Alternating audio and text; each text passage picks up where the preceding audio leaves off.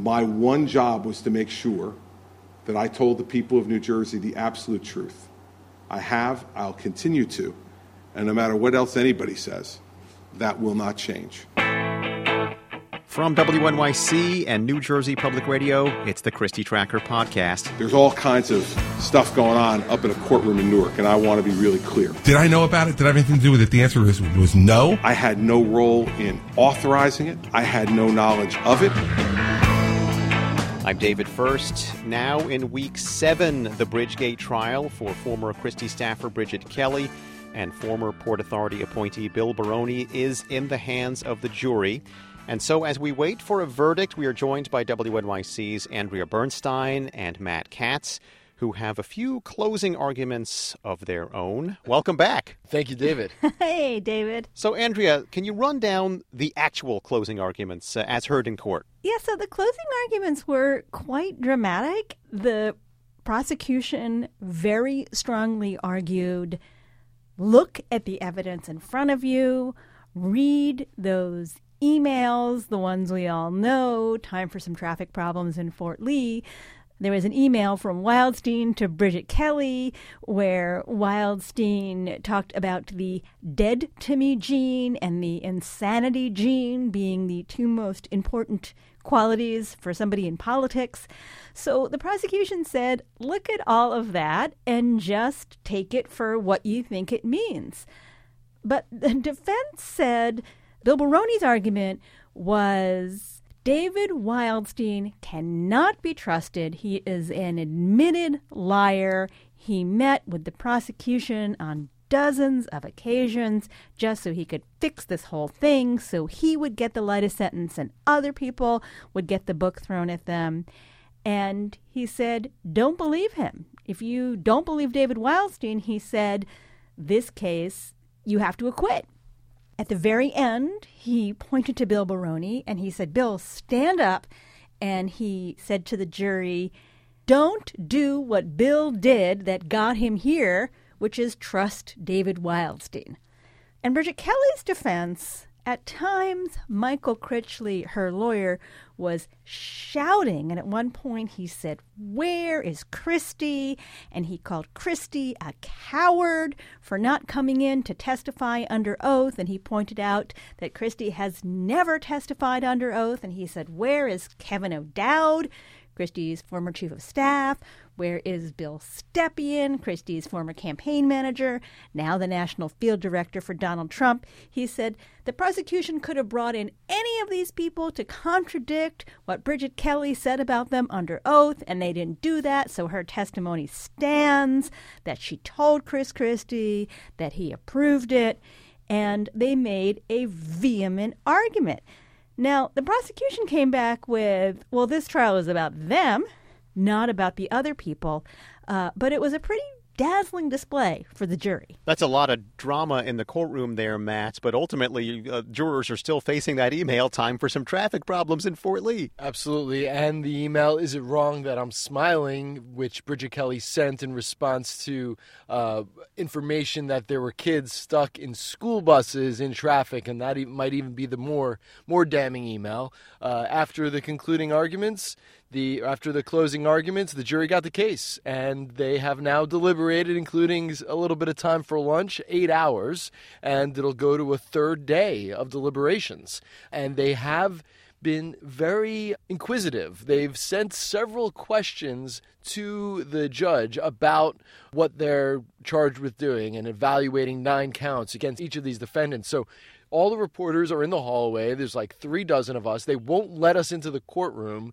The judge is in her chambers. The jury's in their room. We're sitting on the floor in the hallway, and we're waiting until something happens. And then all of a sudden, a guard comes in with a piece of paper, and that's the question from the jury to the judge. And there were a few interesting questions that got asked. The first was regarding the government's meeting with Wildstein, unbeknownst to Baroni and Kelly. So there were several meetings, as by one count, 24 meetings between the feds and David Wildstein.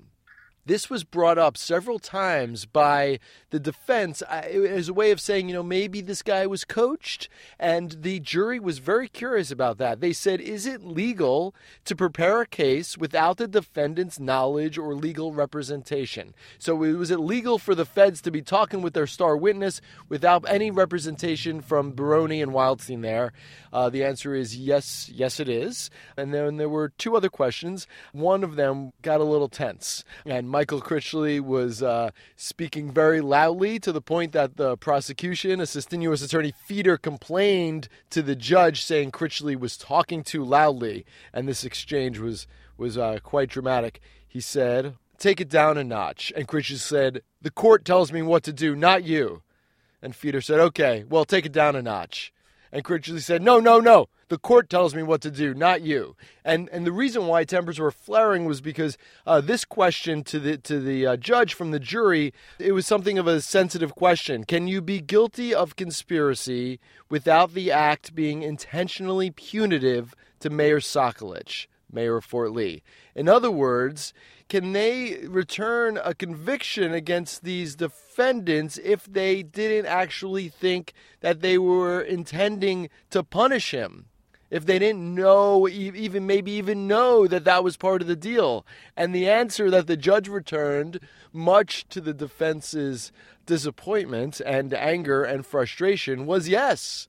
You can convict these guys even if you don't think they knew that they were punishing the mayor. Even regardless of the motive, they can be guilty of conspiracy. There was a lot of heated discussion about that last week when they were deciding how to charge the jury. And it's really confusing. And I talked to a number of prosecutors about this, and former prosecutors, because you don't have to prove intent in a crime. However, the way the prosecution framed the indictment and indeed framed its case was that they did this to punish Mayor Mark Sokolich because he wasn't endorsing Chris Christie for re-election. And at one point in the argument to the judge about the jury instructions, Critchley said, "What are we defending then? We've been defending all along a case of punishment." So it is a really, really confusing point. And at one point, they moved for a mistrial. Obviously, that did not happen based on this. But there is some concern that if you don't have the motive, you could criminalize something that could be just a stupid traffic study versus a punitive traffic study. So there is a concern about that you get into an area here where suddenly you start making dumb decisions and they become criminal. And there was recently a case before the U.S. Supreme Court concerning the governor of Virginia where it was overturned for that very reason, because they said that they were criminalizing ordinary conduct. So that is all the background here. But obviously, at this point, so much hangs on the judge's instructions and the judge's charges, and there's really nothing more for the lawyers to do. The lawyer Critchley responded by throwing his head back and slumping in his chair, which prompted an immediate rebuke from Judge Wigginton. And he said to her, "Judge, by answering that way, in other words, by telling the jury that motive is irrelevant here, you're directing a verdict of guilty." It was pretty hot and heavy. Afterwards, Critchley was out in the hallway, took his jacket off, and was pacing. It seems like quite the blow to the defense. Well, he took his jacket off. He hasn't done that yet. I know. It was. I have noticed during tense moments, though, that Bridget Kelly has put her hair up in a ponytail. Oh, interesting. No ponytail today. In fact, her and Baroni were laughing and having a nice chat during one of the breaks. So the defendants themselves didn't seem as stressed as you might imagine when they have a sort of federal prison Damocles hanging over their head. I'm even confused here, though, because if the jury even thinks that Bridget Kelly really thought it was a traffic study, could they still decide that she's guilty? I think so. I guess we're going to find out. Yes, they could, because they... Andrew, do you know the answer to that? That's a great question. The charges willfully misuse. So doesn't look like a jury charge of just she thought it was a traffic study would get her a conviction. It has to be misusing the resources of the Port Authority. Right. Willfully. So there is that. However, one of the things that I did think was interesting from today is the jury asked a question which seemed to indicate that they might not believe that Bill Baroni and Bridget Kelly conspired together, right? That was another question, right, where they wondered if they were to return a not guilty on the conspiracy charge, would they then still be able to return a guilty on the actual charge of the action of closing the lanes themselves? And of course you can make a decision on each count. They seem to be looking at this, if we dare to suppose what they're talking about in there, through a lot of gray. Like, it's not clear that they are both either totally guilty or totally innocent. Maybe it's somewhere in between. Maybe Bridget Kelly thought, and part of me has wondered, maybe Bridget Kelly thought it was a real traffic study and she knew it was going to screw over the mayor at the same time. The jury doesn't get to slice it that way. On the other hand, if they have reasonable doubt, then she doesn't get convicted, and Bill Baroni doesn't get convicted. What happens after the verdict? Does the legislature reopen their investigation into Bridgegate? Matt, is there ever going to be any penalty for the way the governor's Office of Intergovernmental Affairs operated, working on Christie's re-election campaign on the public's dime? Will there be any penalty for the $10 million plus of taxpayer money spent on the Mastro report? The governor's internal investigation that exonerated him of any wrongdoing? If the Democrats in the legislature decide that it's in their political best interest, in their own political best interest, to pursue this, then perhaps you would see hearings into the Mastro report. Perhaps you'd see a continuation of the Legislative Investigative Committee looking into some of the testimony that was delivered to them in the past and try to reconcile it with what was said in the trial. I mean, certainly if the Democrats decided that it wouldn't damage some other interest that they may have politics-wise involving Republicans in the legislature and Christie, and they decide to continue this,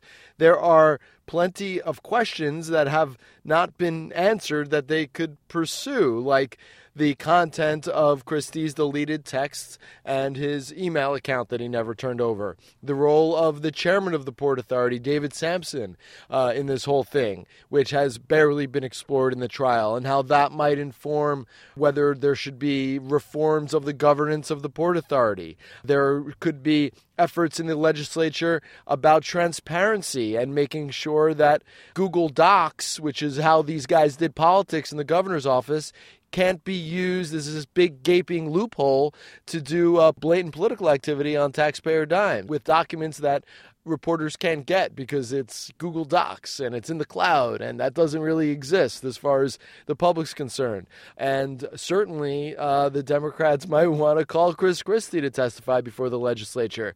There are plenty of questions that he could be asked about why even people close to him have given information to a criminal court that refutes much of what he had publicly said over and over again about his lack of involvement in this whole scheme. There's a lot of unresolved questions about the Christie administration's legal response. There's a lot of loose ends about the trial. So even when this is done, even if we have a verdict by the time the next Christie Tracker podcast comes out, even then there's going to be a lot that's unsettled.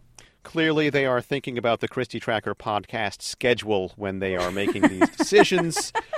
WNYC's Andrea Bernstein and Matt Katz, thank you for joining us. And the next time we chat, we should be speaking about verdicts. Thanks, David. Thank you. The Christie Tracker podcast is a production of WNYC and New Jersey Public Radio. Our theme music is by 29 Hour Music People. You can subscribe to Season 2 of the podcast on iTunes, like us on Facebook, follow Matt Katz at MattKatz00, that is Matt, K-A-T-Z, and Andrea Bernstein at Andrea WNYC. I'm David First, and as always, we'll finish with a final thought from the governor. I'm a nice guy. Ask anybody. Well, not anybody, but